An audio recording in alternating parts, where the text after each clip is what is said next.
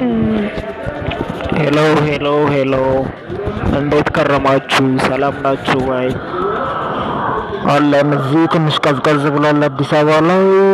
ይህ በሀሳብ በአማርኛ የተባለ የመጀመሪያው የአማርኛ ፖድካስታችን ነው። በዚህ ፖድካስታችን የተለያዩ ሀሳቦችን እያነሳን በጣም የሚጠቃቅሙ ሀሳቦችን እያነሳን ከእናንተ ከውድ አድማጮቻችን ጋር እናወራለን፣ እንዘክራለን።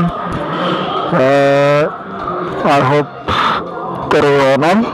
ትልልቅ ሀሳቦች በዚህ ፕሮግራም ላይ ይነሳሉ። ትልልቅ ሰዎችን እንጋብዛለን። ትልልቅ ሰዎች ማለት ትልልቅ ሀሳብ ያላቸውን ሰዎች እንጋብዛለን። የእናንተ ማስተዋጽኦ በዚህ ላይ አይለየን። የመጀመሪያው አማርኛ ፖድካስት ነው ማለት ይቻላል። ማለት ብዙ ሰርች አድርጌ አውቃለሁ፣ ግን አማርኛ ፖድካስት አግኝቼ አላውቅም። የመጀመሪያው ፖድካስታችን ነው። ኢንጆይ አድርጉት።